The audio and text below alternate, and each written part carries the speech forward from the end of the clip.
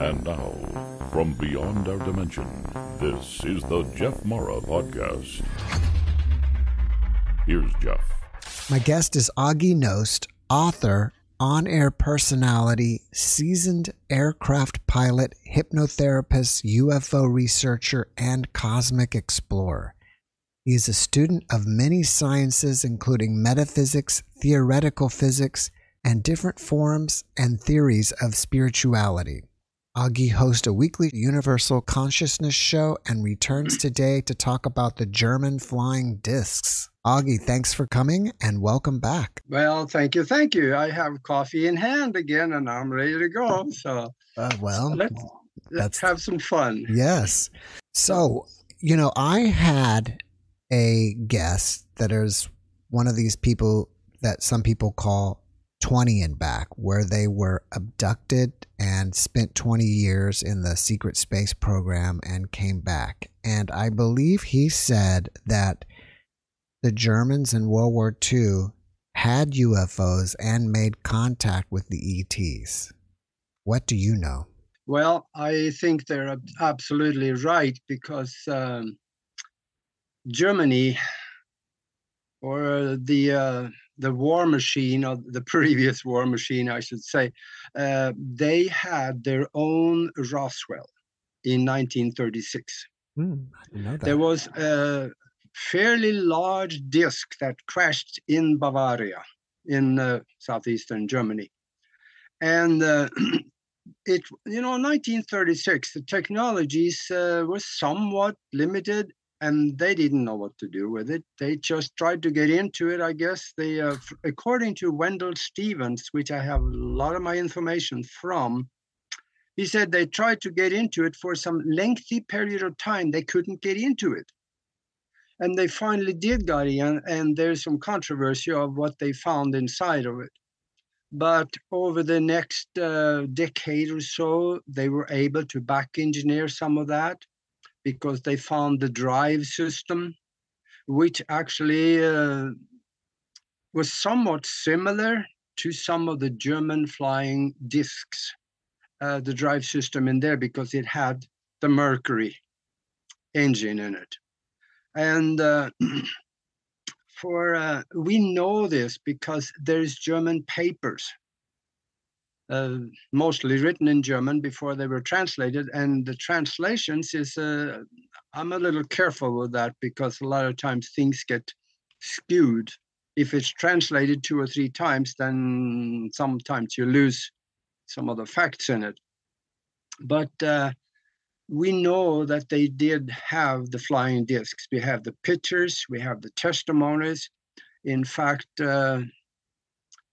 when I grew up back in Norway, this is just a novelty I'm going to mention, because on the farm back there, we had one farm worker that was a prisoner of war in Germany. And he said that he saw round aircraft flying in the skies over Germany. I remember him telling us that when I was back on the farm. And that is one of the things that really got me interested in UFOs and flying discs, because he explained that these had no propellers, no wings, no nothing, just a round disc. And that didn't make sense. So that's one of the things that I discovered there. And another thing is that we believe, from the papers and from my discussions with Wendell Stevens, Colonel Wendell Stevens, that is, which is probably the one person that knows more about the flying discs than anybody in the world. He researched it more. He went to Germany. He went to Switzerland talking about it, researching it. He went to South America looking for them. And he found some really incredible information, as well as pictures. And I was able to, he lived in Tucson, so we became friends. And I interviewed him on one of my TV shows that I had in Tucson. In fact, you can see that TV interview on broadcastteamalpha.com, where Nori and I have a lot of videos all the way down to the bottom of the stream of videos. You will find an interview with myself and Colonel Wendell Stevens, where he shows firsthand pictures of what he found from all the way from the Vril, which is the early flying discs, all the way up to the Haunebu 4. That is the one that it was very big. In fact, I have some notes from that. If you want to know some of the stats on it, how fast it was and how it was built and stuff, I can read some of these notes off to you. Well, you mentioned mercury. So are you saying that mercury is the fuel source? Well, partially, because the Mercury engine, or the Thule engine, it was composed of 2 cylinders rotating in opposite direction.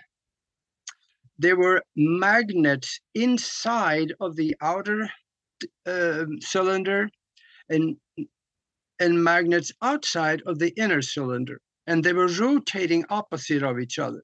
Between the 2 of them, there were liquid red mercury. And when you rotate magnets, you create a plasma field. If you're rotating it close to another one, there you can see a little light coming out of it.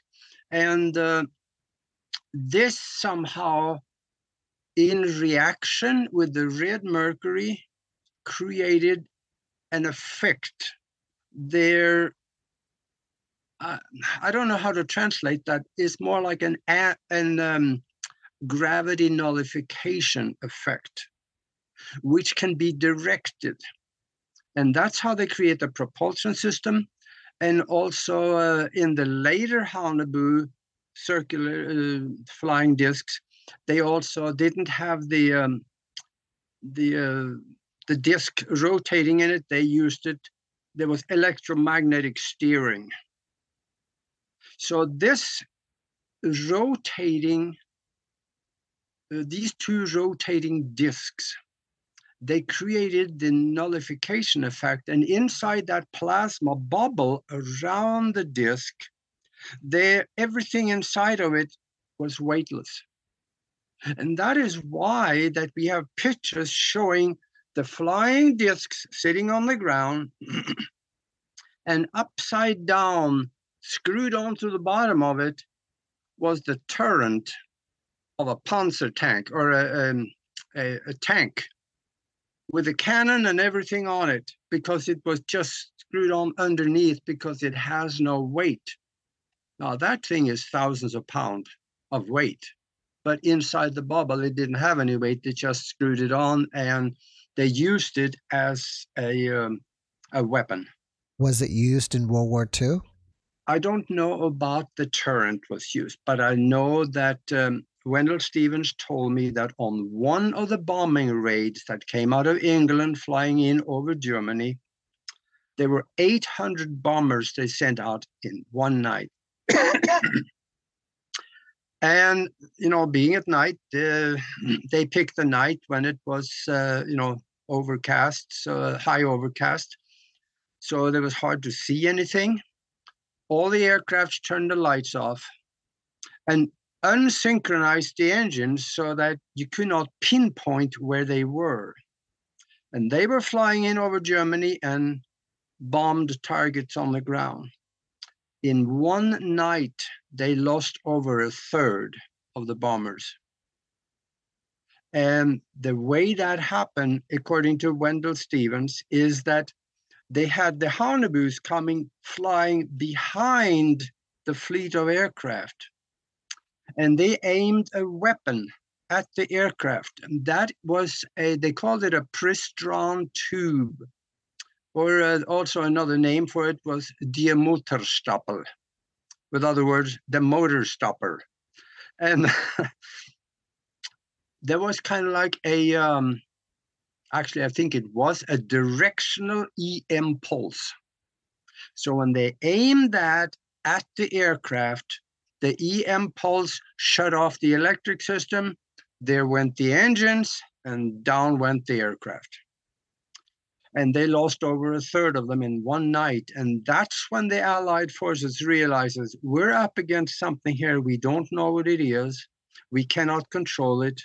The only way we can win is by a ground invasion. And that's when they planned the Normandy invasion of Germany. Because one of the generals, he was on record saying about a few months before the end of the war, and he says, we can still lose this war. Because they knew the Germans had something, they didn't know what it was. And it was deadly to the Allied forces. Now, they back engineered the craft, but do you think that they have ever made contact with the ETs? And if so, if they made some kind of deal? I don't know what kind of deal they made, but back in about the early 1920s, there was a lady. She was part of the Thule Society, and her name was Maria Ortiz. They call it Maria Orsic over here, but it was Ortiz. And she was a channel. And she said she channeled from somebody in the Aldebaran star system. And she was writing down what she channeled, and a lot of times she didn't have no clue of what she wrote down. Equations, drawings, and stuff that came to her, and she wrote it down. And most people, you know, in the beginning, they laughed at her, says, yeah, sure. And she was able to get some of those drawings in front of a military official that had a little clue on science. And he was looking at her drawings and he said, wait a minute, there is something here. So he took it to somebody, and they realized that this uneducated 20-year-old girl had come up with something that is so brilliant that their scientists haven't thought of it yet. So they invited her in and they put her to work, create more. And they said that there was an invitation from somebody in the Aldebaran system. They sent the messages through her for her to show our society how to build a craft so we could go there and visit. Basically, that's what she said. Of course, the Germans had a different idea about the visitation. They wanted to use it for other things. But this was perfected in coordination, I think, with what they found in Bavaria, as well as what they found when they went to India and Tibet and were looking for old writings of technology and the occult. They found drawings of the Vimana, which, you know, there was the Rama Empire's flying ships. Mm-hmm. And the drawings from those look totally different. They look like pyramids and they look in different ways. They don't look like flying discs, all of them. But the Vimana also had a Mercury engine. That is one of the commonalities between 9,000 years ago, actually probably 11,000 now, because some of the early writings that I found dates back 9 to 12,000 years, where they talk about the Vimanas as well as what they are built. And they also talk about the fact that people that flew those things a lot, they got sick from flying it. Same thing with the German flying discs. The people that worked in the factories, they often got sick, especially the ones that worked on the Houndebou 3 and the Houndebou 4, because they did one big difference. They didn't use the, they did in the Houndebou 3, they used the mercury a lot, but they also, in the later stages of the building, they used D2O, deuterium, which is heavy water or radioactive water. And they put that in there instead of the mercury, which gave them a lot more power. They were able to, I mean, they talk about the Houndebou 3 here. 40,000 kilometers an hour. How do they explain that? Right. Now, it did say actually 7,000 to 40,000. That's on the Houndebou 3. And it was a big craft, 71 meters or 232 feet across, circular. They called it a tachyonator. That's what they call it. Tachyonator 7C was the drive system in the later ones. And that went from as a column right through the middle of the craft, from the very top to the very bottom. And in my notes here from Colonel Stevens here, I read that it had a steering system as a magnetic field directional impulse, is what he called it. And it had no gyroscope in it, which the early ones did to keep it level. And also the speed was 7,000 to 40,000 kilometers an hour. And that's about 25,000 miles an hour, just about that. And then the hull of the Houndebou, of all of the Houndebous actually, was double hull. And they had a cooling substance inside of which I don't know what was, because Wendell Stevens never mentioned anything about that. It could be, I don't know, it could be several things. The Houndebou 3 had a crew of 32 people, and it was used in the last 2 years of the war to evacuate things and people out of Germany, going to base 211 on the Antarctica. And that's where they built the new base, Neue Berlin, or New Berlin. And there is a record of 19 test flights and no crashes on the Houndebou 3. The Houndebou 1, that was in the beginning stages of the Houndebou. It was very unstable. They kept crashing on them. So after a little while, they couldn't find pilots to fly it. So they scrapped the 1 and they rebuilt it to create the Houndebou 2, which had a lot more, stability. That was 26 meters across, and that's 76 feet.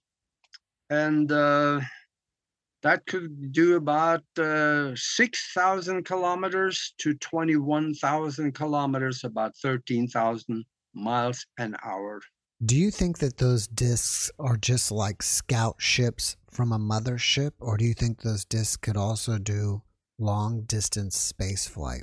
It's obviously you've done some research because scout ships, it could very well be, because the end of the war, the Allied, when they came in, ran over some of these production facilities of aircraft and other things. They found drawings of a ship it was called the Andromeda, which is the Andromeda craft. And in there, they had the Andromeda, in Colonel Stevens talked about that too. That was a circular, cigar-shaped craft. And it was 455 feet long. Now that's quite considerable. That's aircraft carrier capacity. And it had the propulsion system had 4 of those Thule engines, or the Glocke, which it started out as. And they talk about the crew of 130 people. They had 4 of these flying discs inside of this cigar. So they could be carried with the cigar anywhere, and then the ships could leave the cigar and go do things and come back to the cigar. And 130 people, was the normal crew on it. And they also had 2 of the modified Vril, the early flying discs that they had in there. So this was huge, really huge craft. Now, this is something they built. This is not a ship that went down. They found the drawings of it, and they found no evidence that they have it actually built while they were in Germany. Though there is papers showing that they may have built it in Antarctica at Base 211, or possibly in South America, but I kind of doubt it because it's too big. It needed too much of a building facility. It would be kind of conspicuous. I think they wanted to build that inside the cave that they found in Neue Schwabenland. I'm sure you're aware of Bob Lazar and his claims about working at Area 51, and I believe he talks about that the engines on those craft are powered by element 151. Do you think that he's correct about that, or mistaken, or giving out misinformation and it's really mercury? There was a time when I didn't really believe everything he said, but the thing about it is that he's been constant for 25 years in everything he talks about. The lie detectors, everything works out fine. So I am starting to think that, yes, I think he was telling the truth. Another thing that I make me believe him is that the chairs inside that, he called it the sports model, the chairs were too small for people. It had to be a smaller humanoid sitting in there, which could be explained if he talks about the small grays. Then that's probably because they also talk about having those, EB1, EB2, they have those aliens in captivity. So I kind of believe what he's saying. I believe that's, either way, he's telling the truth. That is my total conviction. Mm-hmm. He believes it. Then I guess those ships just have a different propulsion system, although it seems similar. Yeah. I think that, when they come here, they may have different origins. Space is full of life. Speed of light is not a speed limitation. You can go beyond that. All you have to do is just step out of the physical, move in a higher vibration, and then step back into the physical, and you can travel millions of light years in a very short time. The guest that I mentioned earlier said that there is a wormhole near Jupiter, and that's how he believes they, travel those long distances. Yeah. The wormholes, it appears, even theoretical physicists talk about this, that they're kind of like, they call it wormhole because it goes in one here, and then there's this worm going someplace in the universe, and you're exiting at the other end. And there is, from what I found, is that you can direct those wormholes where you want them to go. And that is done by consciousness. Because we do live in a mind-created universe, according to both theoretical physicists, quantum science, and what I've seen, it's that there's computer language in everything we see around us. And it wasn't put there by us, but it just shows up as an effect of the creation. So you think everything in creation boils down to ones and zeros? Well, that's a tough one to say yes to, but I have to. You mentioned earlier that the Germans were looking into the occult and other cultures for spacecraft. Was that the only thing they were looking into, is spacecraft, or were there other things? Oh, no. They were looking into all areas of the occult very deeply, because Hitler was a fanatic about it. And many of his generals and high-ranking officers, they got involved with it, and they buried themselves into that research, and with good reason, because in there, thousands of years ago, we knew stuff that we don't know how to do today. So I think there was a good reason for them doing it, especially when they went to Tibet and found the drawings of the Vimana. They made good use of that. I am sure of it. And then when they moved everything down to Neue Berlin or Base 211 in Antarctica, then, well, there's even, here's a statement I wrote down. I wanted to make sure I read it off right to you. There was a German Navy Grand Admiral, Karl Dönitz. He was the head of the flying disc program. He stated, "The German submarine fleet is proud to having built for Der Führer in another part of the world a Shangri-La, an impregnable fortress." That was the cave in Antarctica. Do you think ETs are walking among us today on the planet? I am quite sure of it. I am absolutely sure of it. Do they naturally look like us, or are they shape-shifting to look like us? Probably both.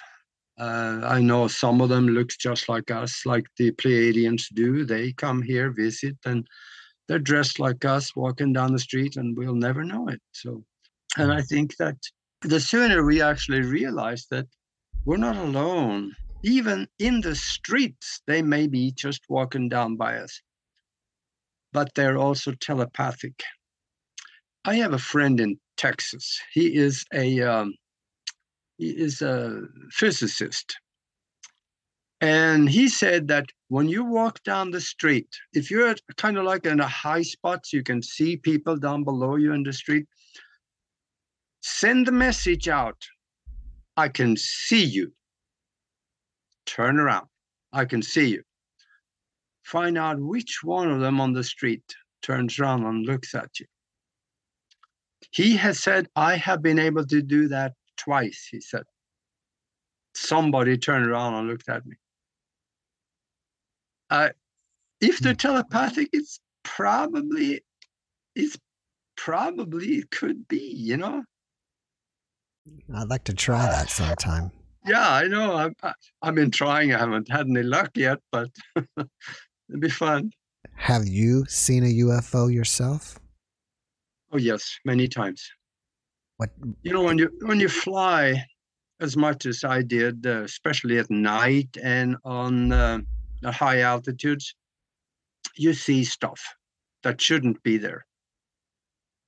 I even back in Norway when I was probably about 11, 12 years old, I built a UFO detector that worked fine. And it built around a compass, on the fact that when something that creates an anti-gravity effect, and it moves through the gravity field, it creates ripples in the gravity field, which would affect a compass needle. So I built everything around a compass. So two wires on the compass needle is here, 2 wires going on each side. And I rigged that through a bell and a battery and a breaker switch. So I turn the breaker switch on, and now the circuit is just waiting to get connected. So if the compass needle touches one of the wires, the bell goes off, and it works. I saw it go off 3 times. And I remember twice, 2 of those times I went outside with binoculars and I saw something. And there were several times my mom told me that that thing up in your bedroom, it went off again. What is it? You know, but that thing is, there's a drawing of it and how you can build your own on Broadcast Team Alpha. If you go in under the picture gallery, you can find it. Way down there, there's 5,200 pictures. You may have to look for a bit. Strange pictures that shouldn't exist, but they do. So go visit. But one particular incident, that was in northern Nebraska. I was on a training flight. I was giving instrument training to a student. And she had a hood on, and so she couldn't see anything but the panel. And I was sitting there on the side. I could see everything. And I saw this thing coming at a 45-degree angle on the right side, coming in underneath the craft. It flew right underneath me, about 400 feet or so. But it looked strange. It wasn't an aircraft. It looked, I don't know if anybody else has seen anything like this, but it looked kind of like a skateboard, but it had windows on the side of it. So this really puzzled me, and I haven't talked much about this because nobody else has seen anything like this, and it sounds goofy. But that's what it was. Another time I was I think I was flying through Kansas, going down to the burn center in Houston with somebody from up north in a medical emergency flight in a King Air. And we were going in and out of the clouds, and I could see this little pencil coming from the left side of my field of vision, passing right off to the right. Probably took about 3 seconds to go from the time I saw it on the left side until it was gone on the right. But it looked like a short pencil, and had no wings, no nothing, no tail on it, but just phew, right across, maybe around a couple of 3 miles ahead of the aircraft.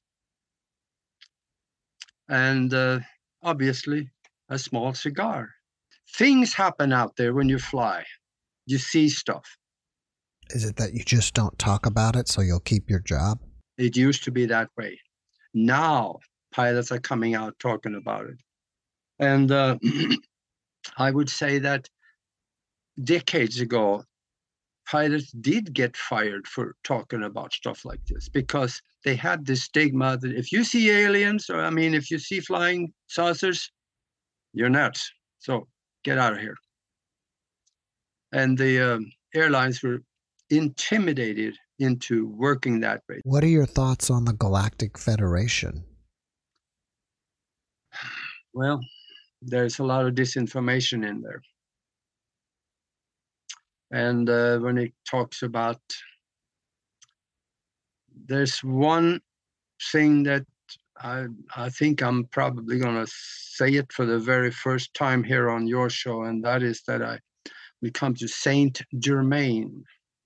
He's part of the Galactic Federation. Where does the word saint come from? Think about that. It's a religious term. Why would a spiritual being way beyond our thinking and our technology be using our spiritual term in his title?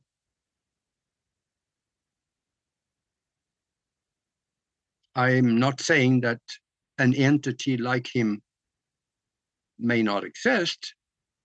I think it is. But the term saint, that is a Catholic term. Why would he accept or import that term? I don't know. I'm probably going to get some flack on this one, but that's okay. So you're saying that Saint Germain is an ET? Well, ET goes back to extraterrestrial. So obviously he is not terrestrial. So he must be, but at a higher vibration. He is a spiritual being that has the capability by technology, mind technology, to come here, maybe take on a physical body for the purpose of easier communication and whatever he needs to do, and then go back to his natural spiritual state. It's interesting that you brought up Saint Germain because just very recently I had a guest that was talking about him. And I think there are books as well. You wonder sometimes. You really have to wonder sometimes. And let's say there's 10 channelers out there that channeling Saint Germain. And with small variances, they all talk about the same thing. I'm wondering if they watch each other's show and then just recite what they heard. But I think there's some core evidence. There's some core conscious technology behind what he talks about. I think the entity is real. But the description that he come through down here, a lot of the channelers I'm questioning, but there are some good ones. And there are some others that is good, but they don't want to publicly let people know that they are a channel. In fact, I know because I'm working with one. There is this stigma out there, and a lot of people, and I've had that too, that if you start talking too far outside of the box, you lose some of your credibility. You lose your credibility with the people that are still in the box, that's for sure. But some of the people also that have their toe out of the box, they can believe you so far, but beyond that, you lose them. And I know I've been in that camp for a while, and right now I'm so controversial, I don't really give much anymore. So I'm starting to talk more about things that I have seen and what I know. During our last podcast together, you mentioned time travel. What can you tell us about that? Most people, they believe that if the government tell you something, that's the truth. So when the government says there is no such thing as time travel, there ain't no time travel. Well, then again, I have read science journals that says, yes, we know how to make a time machine. We know how to do it, but we just don't have the fuel to fuel it yet. They are missing a point. They should consider the most powerful instrument in our world as a fuel source, the mind. Because quantum mechanics tells us that we are living in a mind-created universe. What does a mind create? Thought, mental images, and it creates energy. So if we put the mind to work going into the future or going into the past, we should be able to do that. And these science journals, they get very specific about it. In fact, I have a note that I figured you might go here, and there's something that you can do. There's a place in China that has become a tourist attraction. There's a tunnel, about a 2-mile long tunnel. It's quite a long tunnel.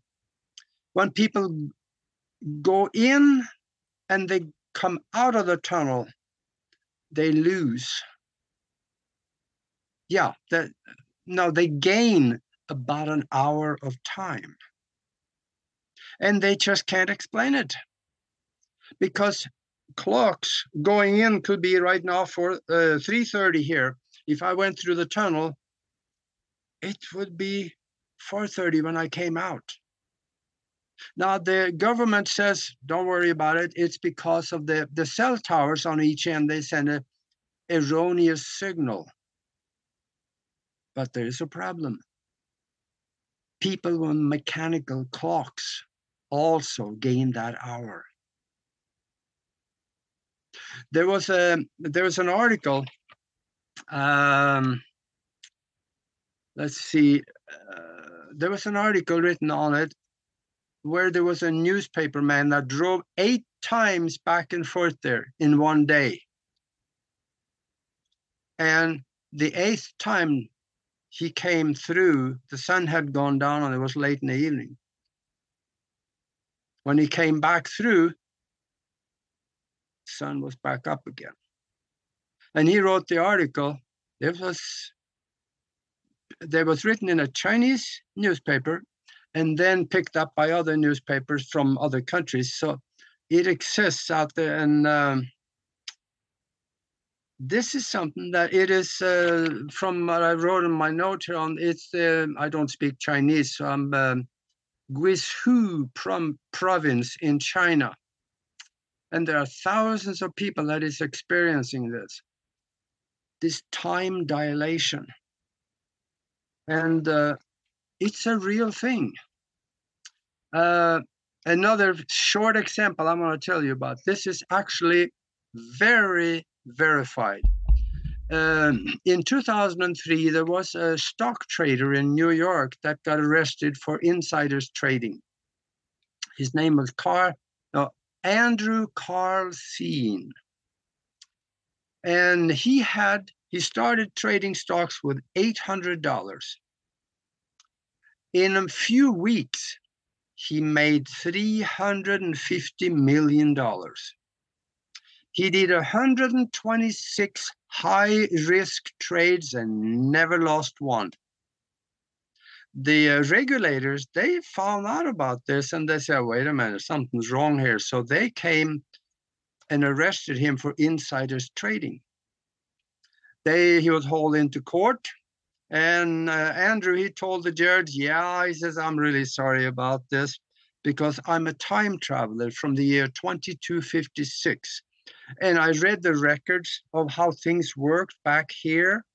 And I thought it would be a fun thing to participate in. So I went back and I got carried away. He says, I went too far with it. And the judge, of course, didn't believe him. So he put him in jail. And couple of days later, they said a $1 million bail for him. Couple of days later, somebody came with a $1 million, bailed him out, and they left, and neither one of them ever showed up ever since. This was written up in the newspapers, and also the court records can be read on it. So this was actually verified to the highest level, well, not for the newspaper, but the court records. So things like this happen. I have had some very strange experiences with one electronics device that I have. And it's the same device that Art Bell, you know who he was. Right. He got a hold of this same device that I have. He never dared to turn it on. He said, but I've used it quite a bit in the past. And BBC Television found out about this device that I had, and also a TV interview that I did in 2003, where I interviewed the man that made it. And you can go to Broadcast Team Alpha, way down at the bottom again. You can see that TV interview where you show the machine and the whole thing, it's there. And BBC Television came over to the United States to do a TV documentary on time travel. They were going to do that with Michio Kaku and Green and another theoretical physicist that was unknown to me at the time, and myself. So they flew me down to New Orleans and we did the shoot. And this TV documentary, gosh, it was shown to 1 billion people around the world in all English-speaking countries. And I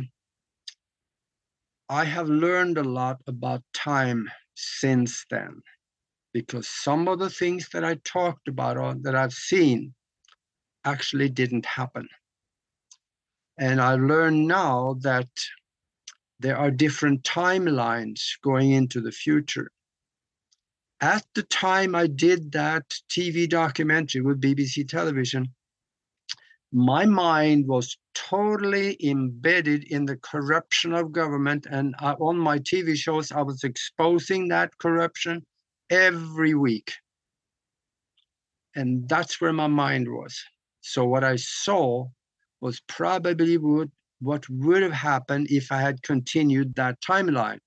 But in 2000, slightly after that, I changed. I created a more spiritual timeline for myself. I left all the government corruption behind. I figured they're so corrupt, they can destroy themselves. They don't need my help. And so now I went on in a spiritual direction, and I created a new timeline for myself with good and better things in it. And that is my explanation that I can think of why those things, but the collapse of government, all the collapse of the stock market and everything that I saw, it didn't happen, luckily. Now, what is the machine that you have, and what does it do? Okay, the machine is fairly simple. It has a black box with he called it a time chip. With the inventor, he never wanted to talk much about the time chip or what's in it. He said it dilates time. But he didn't want to talk much about it. I guess that's his trade secret. It has a time coil, which I wrap around my head. And it has an electromagnet that is about that long, which you place to your solar plexus. And this goes, both of them is wired into the black box. What it does, that magnet is so strong. You can put, you can have it here, let's say on the table right here. You put something on the other end of the table and boing, it will go right to the magnet. Very strong. And what I did, I put it on, it goes through the time chip, it sets up a plasma bubble around you. You can't see the bubble, but it's there. Imagine if you had a Kirlian photo machine, or if you had infrared, you probably will be able to see some of it. And inside that bubble, you could travel where your mind would lead you. One example was when I was doing it, I was walking down the street, and I saw myself walking down the street because I kind of was looking for evidence, something that I could attach myself to. And I saw a newspaper stand, you know, those automatic ones, you put a quarter in it, you pull the newspaper out. And I could read the newspaper, but it was 6 months in advance. So another thing is what I did, I was sitting and I got pictures of, this is actual evidence of time travel and time slippage. If you go to Broadcast Team Alpha, I think it's page 15 or 17 on the picture gallery, there's two pictures next to each other. I was sitting in front of the computer one day and I was watching a video from a newspaper over in Europe, my hometown actually. And I took a screenshot of it. Quite a while later, I sat down at the same computer, went on the same video feed from that newspaper. And I went through my mind technique and I was trying to go back to the same time that I took the first picture. I tried the exact same time is what I was aiming for. And I was sitting there and I remember everything just kind of disappearing on me, but I did take a screenshot. And I have the photo. The timestamp at the time did not quite match the exact time that the first one was taken. I missed it by 1 minute and 5 seconds. So the pictures are different. In one picture, you have leaves on the trees. The other picture have no leaves on the trees. One picture is, you can see there's been rain because the road is really wet. The other, the road is perfectly dry. And the thing about it is that in 1 minute and 5 seconds, I doubt that the roads would dry up totally or lose all the leaves in 1 minute and 5 seconds. I've been trying to get somebody to verify for me that there is no dislocations in the timestamp where that is. And I can't find anybody to do it. And I've been talking about experts that can do this kind of forensics. And when they ask me, what kind of picture is it? If I mention time travel, they don't want nothing to do with it. If you and I were standing in a room together and you were wearing the machine and you turned it on, would you disappear in front of me? That I don't know, because the times when I made this work, I've always been alone. And maybe that has something to do with someone else observing. I'm not sure. But I also, well, I've been by myself. I tried it back in Omaha, tried it in Phoenix, tried it in Tucson.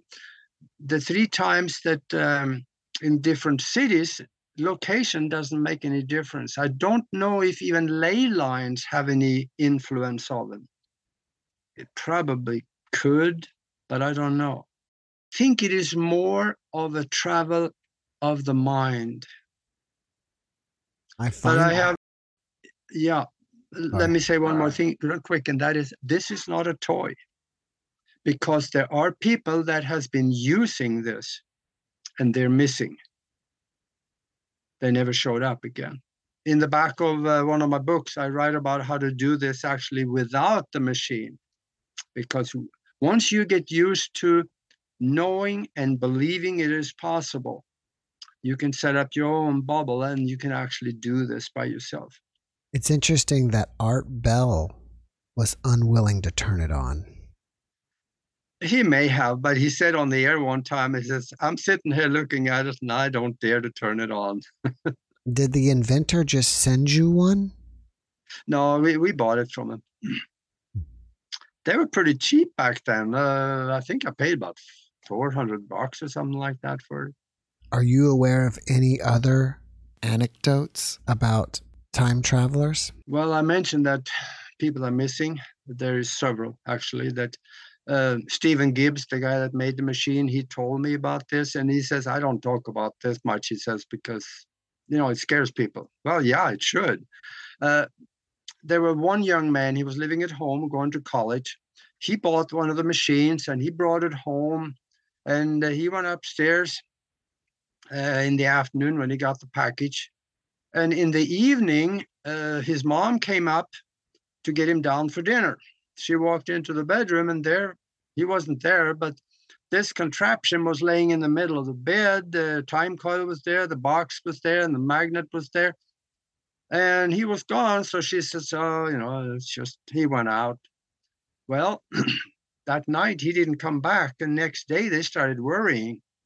So they filed a missing person report, and he never showed up anywhere ever since. So I guess my guess is something happened that brought him to a different time where he was not able to get back. He didn't have the machine to come back. I wonder if he took it off or what happened, because it was still in his bedroom. Yeah. There's several other stories that he told me about people that one guy, he had the machine in his truck. That was, he said, back in the 1980s.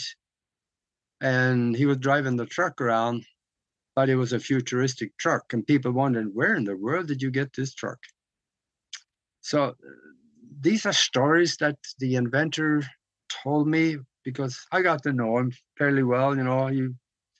We were both living in Nebraska and fairly close, and we had dinner a few times. It's amazing. Yeah, in fact, I'll tell you what. Here, in the back of the book, there's a whole chapter on time travel that I wrote, and it explains how we can actually do this by conditioning the mind. And there is also other people out there teaching time travel. So I don't know what they're doing necessarily, but it's a concept that has been proven for the ones that look into the evidence and not just believing the dogma of government.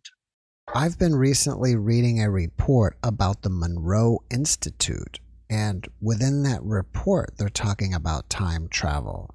Have you read that report, or do you know anything about the Monroe Institute?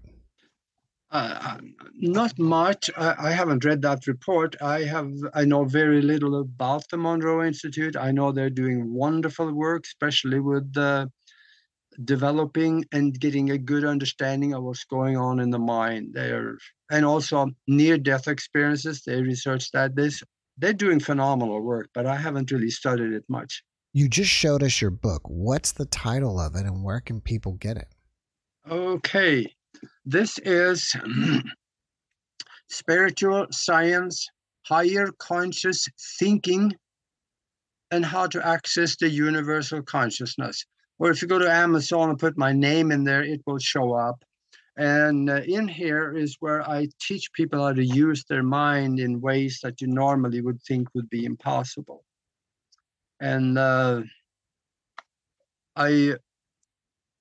write about a lot of the things that I've been able to do because I've had some phenomenal training by some of the giants that I'm standing on their shoulders from, because one of them was Richard Welch. And I used to travel around the country teaching a mind development course where we were teaching people how to assimilate information out of a book at the rate of 50 to 100,000 words per minute with 95% retention. And it's called the Zox Pro training course, and you can find it out there on the internet. But it's alive and well. And I used to teach this, and it was so much fun. I must have read over 1,000 books over the years just by you go through a book 2 pages a second, but you don't read it. You just let the subconscious mind take a mental picture of it, bypass the conscious mind, and put it directly into long-term memory. Later on, you do like you normally do. You ask questions to the subconscious mind, say, what was so-and-so doing on this and that incident? You ask a question that's a trigger, and the subconscious mind will bring it out. That's kind of what long-term memory is. And when you understand that, it becomes more accessible to you. If you don't believe it's possible, you're going to have a harder time. It'll still work, but it'll take you a little longer because you got to get some form of acceptance in your mind for things to work. I guess sometimes we believe stuff, but we've got to actually experience it to move beyond belief into knowing. Yeah, and some of the stuff we believe isn't so. Can you give us another example of some of the unbelievable things that we can do with our mind? Eidetic memory. That's a term that very few people know what it is. Eidetic memory is when you remember something, you don't just think of it, you see the picture of it in front of you. And I know actually 2 people.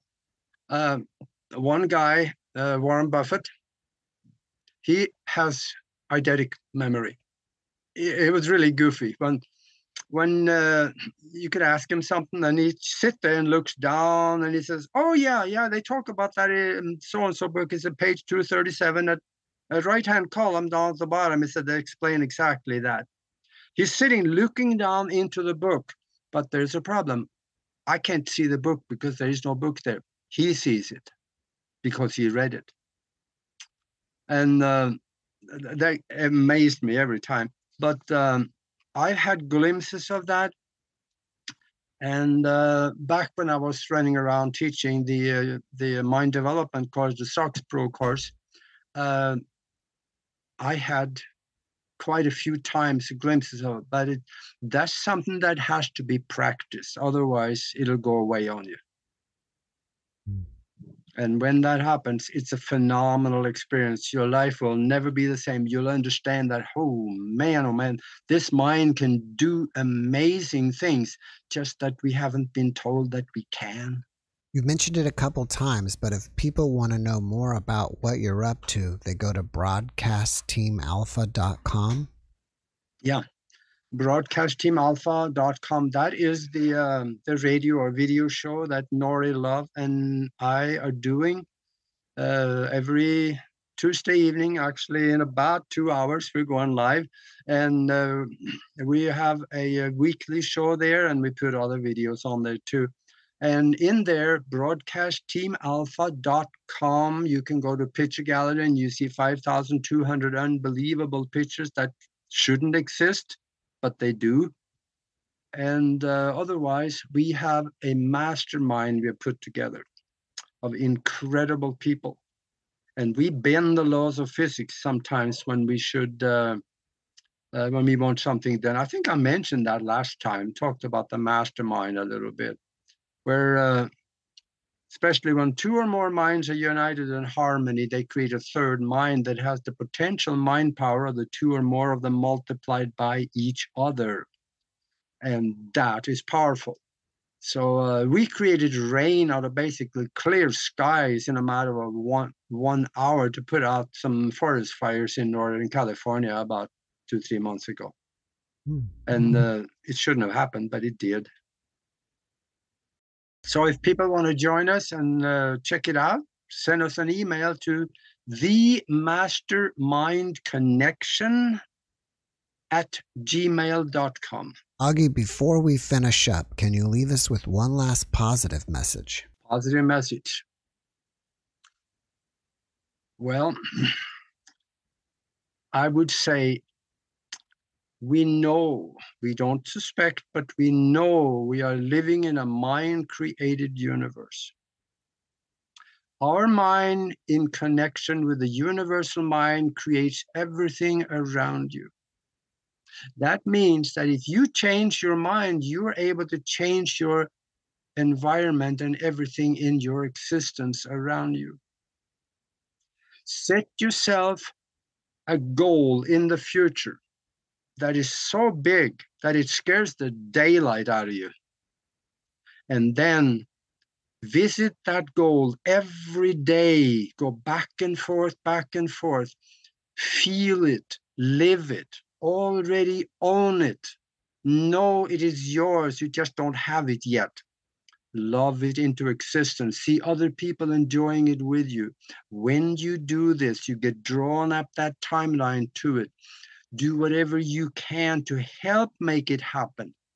You don't care where the resources come from in order to accomplish it. The universe will take care of that for you. You just look at the final product, immerse yourself in it. And there is a very good reason why you should be able to walk into it when that time-coded event happens that you place in the future. Augie, thank you for that message, and thank you again for being my guest. Oh, I love it. This is so much fun. I'll tell you, this you got an incredible, I remember from the last one, reading all the 655 messages afterwards. It was wonderful. You have an incredible audience, I tell you. You got, if I wore a hat, I would take it off.